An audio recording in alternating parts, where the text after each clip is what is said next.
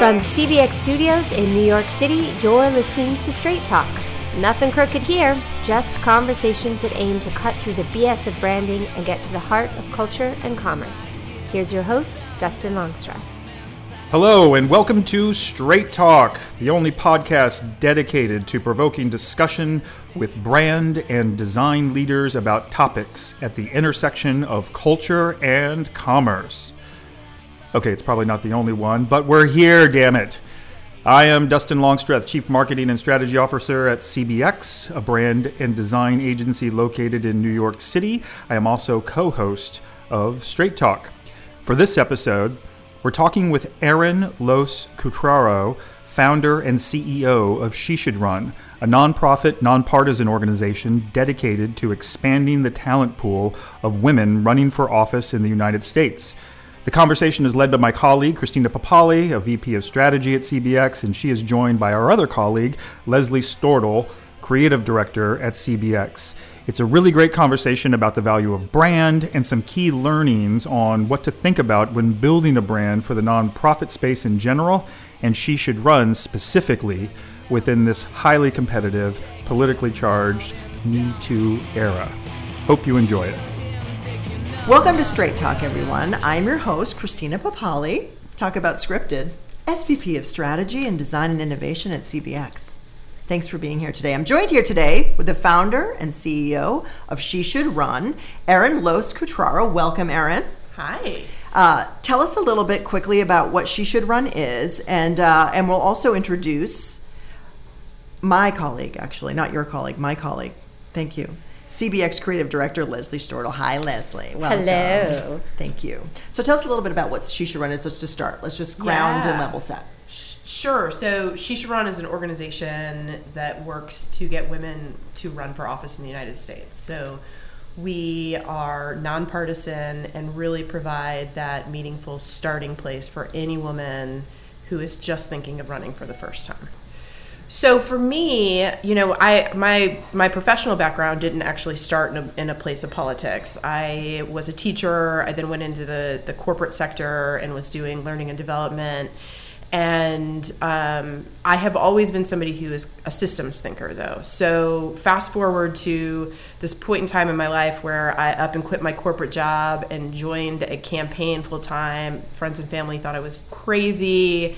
I didn't look back after that because I caught this sort of bug of seeing what was possible for women in elected roles, and ended up working for an organization that helped women at the very beginning of their campaign. So once they had already declared, and I saw these trends, like these barriers, these opportunities, but really the barriers that women were facing when they were running. And I realized that after election cycle, we were seeing little to no gains in the overall percentage of women serving in elected office, that I wanted to come up with some way to add value to the landscape. And so She Should Run, in its founding, was really this place of how can we build a much bigger bench than we currently have of women who are thinking about running. And then all the way from impetus to execution. So where did it start and how did that? Yeah, I mean, it really started over wine, frankly. It's all good ideas, as most do. Right? Exactly. So the idea at the beginning was really just, how can we build something that allows us to be able to ask women to run for office? So still going strong today is She Should Run's Ask Women to Run program. And at the founding, it was really just this simple, come to the She Should Run website, tell us about a woman you know. And we had not quite mapped out what we were going to do with that. But here we are today. Organization was founded formally in 2011, and we have thousands and thousands of women who have come through the Ask program are now in She Should Run's other programs, and we can talk more about that. But it was really founded under this Ask Women to Run. What was your investment? I mean, when did you start? Right. So I've known Erin since we were roommates in college. Wow. So a long time. And so like 40 years ago? Yeah, like 3 years ago. 3 years ago. So I remember you telling me that insight of a lot of women don't run because no one asks them to run, and women tend to shy away from stepping up themselves, that sort of confidence gap. So when you gave that insight and you just kept going back to that because you were working with another organization, you're like, they're focusing on research, but this bit of research is the most fascinating piece to me, that because women aren't running because they're not being asked. So I think you telling me that insight and really, like, just galvanizing other women to ask women to run, just to put it out there, like, I think you're worthy of this. I think that you deserve to run. People deserve to hear what you have to say, was a huge piece of it. And then from there, just like, you went on to build more things. But that was sort of that She Should Run point of like, this is an insight that we can use because it's so simple. It's a simple action. Do you, now think about that insight when you're talking about what you do for a living, working in branding. Was that an insight that you hooked into even prior to some of the work we're going to talk about in a second? Were you helping all along? Was part of your goal to move that needle? Yeah, with my background being in branding and marketing, of what is that messaging? Like, how do we start pushing that messaging? How do we, even when you were starting when you were starting She Should Run as its own entity, and what do we call it? What does it mean? Like, can this be a brand name? So there was a lot of like very organic conversation from a marketing standpoint. But I think we also just, as women that were trying to lead in positions that there wasn't always a lot of women in the conversation, mm-hmm. then I think we shared a lot of similarities about like, how would that appeal? How do we make a woman feel confident enough to step forward and keep moving? For me, it was about solving the social problem. And it wasn't like, okay, well, how can I think about the brand and think about how the brand can, then come back and be helpful to solving the social problem? It's like, how do you solve this problem? And so it was a learning process for me. I mean, I can't really point to the one exact moment. Well, what is the value of brand solving a social problem in your mind? Well, I mean, now I feel like it feels like everything, because when we do the work that we do, which in the field is to try to change hearts and minds, to help women see what's possible for their leadership, to help organizations and entities see that they can be part of the solution, you have to have something that feels cohesive and credible in place in order for those individuals to want to engage and to trust the process. And so I think so often with nonprofits, you don't have the resources to tap into that higher level strategy and thinking. You're sort of just kind of putting it together on your own, and you might be doing something really great, but no one knows about it. And so you can't scale your impact. So I feel like you can't do one without the other. And maybe I didn't know that in the beginning. Well, I think a lot of people that have come out of nonprofit in a political world have come out of sort of the Beltway mentality, which is talking points.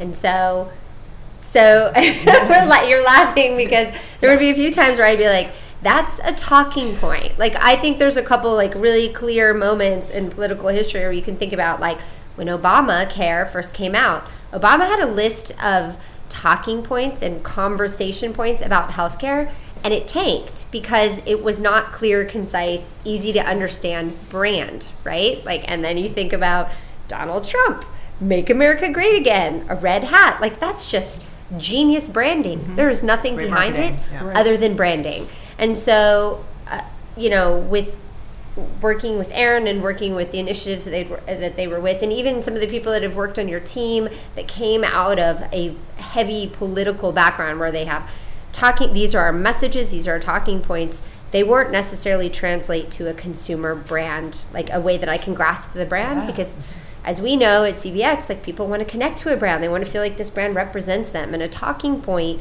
they might agree with the talking point, but they don't embrace that as a brand. So what is the difference then when you think about a talking point in a brand, and where has the value been added at She Should Run in those ways? So what are the tangibles? I mean, I'll let Leslie jump in as the expert on that, but I know for me and the work, it kind of comes back to authenticity. And we can deliver as many talking points as we want, but if we really want to sort of build this lasting relationship and be the thing that pops into individuals' minds when they're thinking, okay, this, we do want to see a more diverse government. Oh, okay, she should run. They're not going to think about the talking point as much as they're going to think about this experience of a relationship with the brand. So, well, there was, I don't know what you would point to. Yeah, there was the name itself. So we had a lot of conversation about should I just keep the name She Should Run? Is the name is it that simple? And there was a lot of back and forth about what else would you call it. And I'm sort of what? That doesn't sound like an official nonprofit name. It doesn't sound like, the National Association of Women. It's such a great women's conversation. Yes. When it's should I get the pasta? You should. Yeah. You should. And it feels like an encouraging thing. Right, exactly. And so it was, but what was interesting is then as you moved beyond Ask a Woman to Run, then there was a lot of conversation of was She Should Run too narrowing. And so then we built talking points that sat, oh God, I just said talking points. We built messages. That's good. We built messages that came out of it that still laddered up to She Should Run. And I think some of the other things of translating a talking point to an activation or to an idea, the 250,000 by 2030. I mean, that was, I'm going to go out here and say that I want 250,000 women to run by 2030. And so it was, how do we say that and just create a hashtag around it? And so it's taking these longer pieces, abbreviating them, even in the 500,000 Steps Up campaign. We've taken campaigns that are quantifiable and easy for people to understand and to glom onto, that are a talking point but are translated to marketing. And for those years, I mean, with marketing that you've done in the past, or maybe even before sort of this initiative, how would you compare the two? I mean, so I can dig in a little bit on the 250,000 women by 2030 point, because I think that's a great example of where we, because of the relationship that we have, we're able to think more deeply about how to roll something like a big goal that, by the way, was always our internal goal. And most nonprofits have that big internal goal that they're driving to, but wow, if we're going to really put that out, we have to know that we're going to put that out and roll that out as something that feels cohesive and feels authentic to the brand and feels like something bold. And it was wildly successful when we rolled it out. And I really pull that back to, having a team of brand experts that could think about, what are the words that matter? What's the what are all of the elements that need to be in place for this to really hit? It was, yes, timing mattered in when we came out for that, but it was also, whoa, okay, in this moment where everything in politics feels like we're just making these small step forward, let's talk about what it's actually going to take. You know what it's going to take? It's going to take half of the elected offices in this country on the ballot having women on the ballot, so that we have an actual representative ballot. It's super simple. When you think about it from a brand perspective or even a marketing perspective, is really having an audacious goal that hopefully people are constantly working towards, because that's where you get the momentum, because it's not there yet. Right. And you need that influence and power. So what's interesting about that simple message, so we were talking a little bit before about having someone in the field, say the brand professional you called it, to translate that. Yeah. And what would you say to nonprofits maybe that don't maybe engage or maybe can't? So what is that the potential, I would say, consideration for other companies like yours or businesses like yours if they're on the fence on that? I would say that it is worth the time to find investors, donors, supporters who get the connection, and to not listen to what is very much the sort of norm in nonprofits, which is you can't possibly spend money on things that don't have a guarantee or things that aren't direct program support. And it's such a missed opportunity. I understand the value of direct program support and we have to put dollars there, but if we're not telling people about the impact and giving people a way to engage with whatever cause that we're putting so much time in, then you're just missing this opportunity to scale and to have greater impact. So I would put it to the nonprofits, but really it's like the bigger picture of, nonprofits are held to some pretty difficult standards when it comes to that and where they actually spend their dollars. So not to be afraid to take the risk because it will pay off.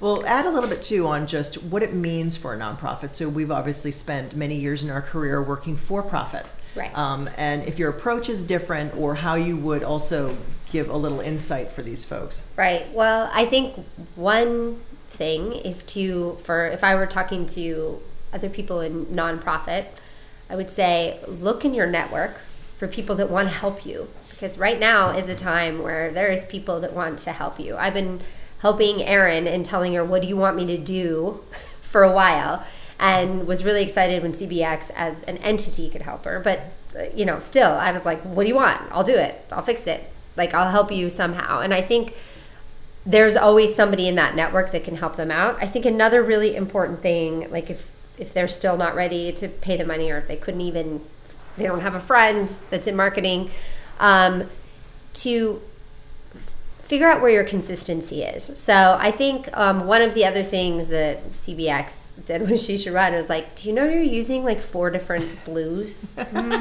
you know? 4 blues? A couple different fonts. We were doing that. And just things like that. Things that like if you weren't wrapped up into that world, you wouldn't even think about it, because you'd be like, that matches. Let's go. What's important about that, though? Well, what's important about that is if you are trying to build your brand, build your name, build your nonprofit, gain awareness, then you need to look, sound, and feel the same everywhere, because you're not going to have the benefit of mass scale.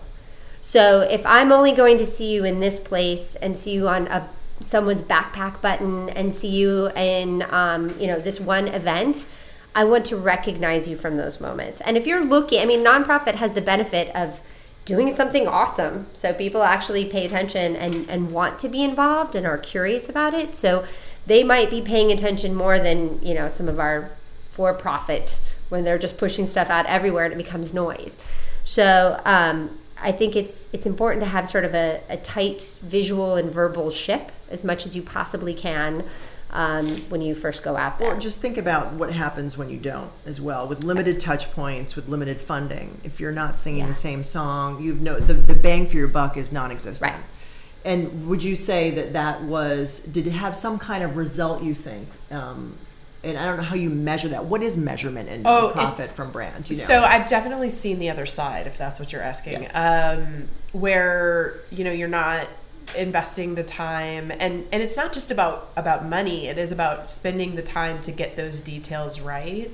And then you do have handouts that maybe your logo doesn't look right, or maybe someone took your logo and did something strange to it, or but you sort of write it off and say like, we don't have time to deal with that. And or if people are giving you something for free and you're like, they totally did that to my logo, but they're letting us be a sponsor here, or they're donating money, and you let it happen because you don't feel like you can complain. Beggars can't be choosers. Right, in a way. Yeah. Right. But if you use the language as brand, then sometimes they get that. That's right. So I think that is one of the biggest shifts that I've seen, because we have conversations as an organization now where our brand has value, and that is not something that we talk about commonly in nonprofit space. So there's not really a guidebook for how to do that well.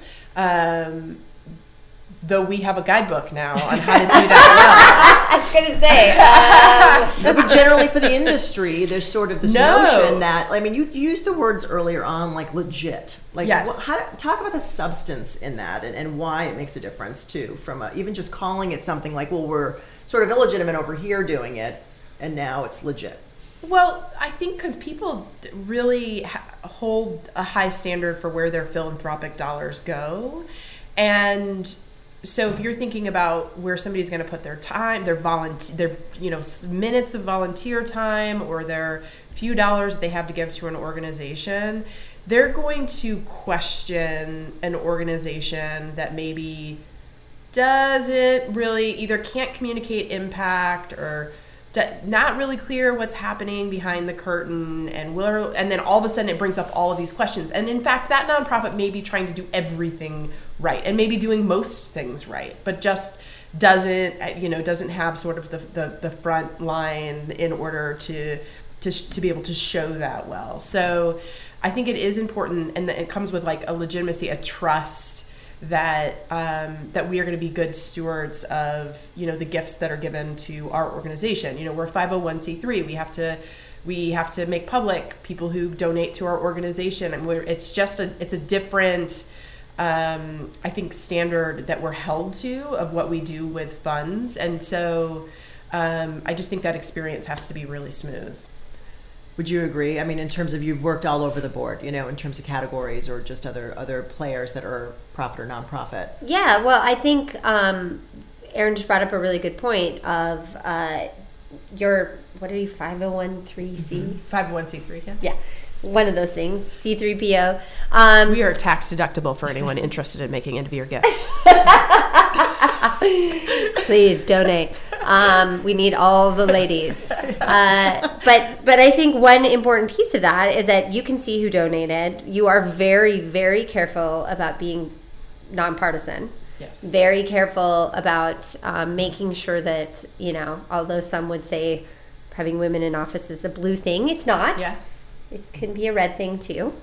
So even just the colors we choose, the way that we ground, we have to be really careful in how we help design and how we help direct the visuals so that people get political. They get some element of political. They get some element of nonpartisan. It doesn't feel like I know exactly where the leanings are, except to focus on that it's she should run, to focus on what the core objectives are, and that it doesn't cause any noise anywhere else. I think sometimes nonprofits brand themselves in a way where either you don't totally know what they do, or they stand some way and you believe their position is off brand for you as a person because you have your own brand that goes with it. So I think it's just being very careful with it so that you can steward the brand in the right way to get the right reaction.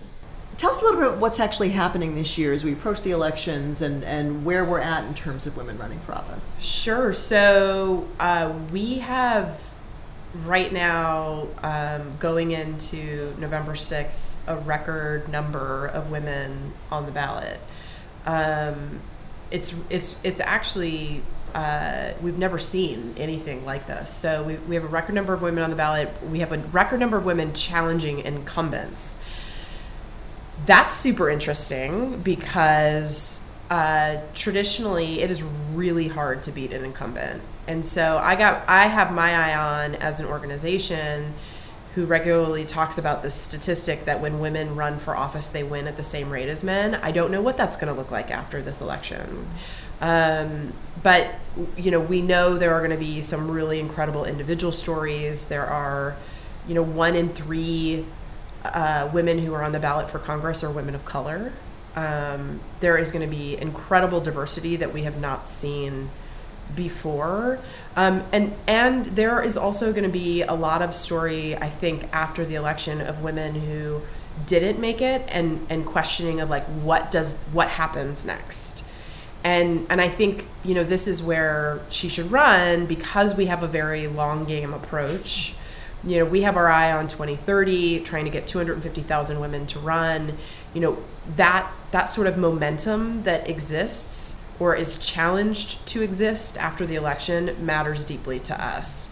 And so we're very focused on the forward-facing. We have to keep marching forward.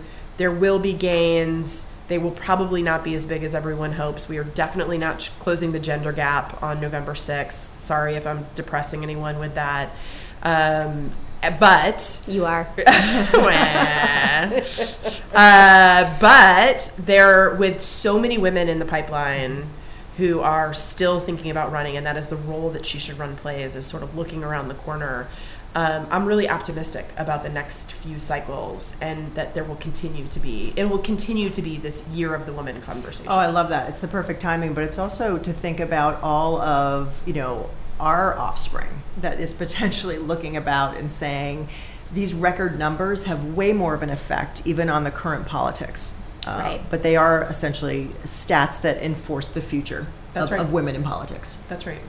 Well, thank you guys for pushing hard here. Yeah. We've had a great time. Thank you so much, Erin, Yeah. Leslie. This has been a lovely conversation, but also an important conversation, not only about what She Should Run is doing, but how important brand is. And we thank you very much for being here. Thank you.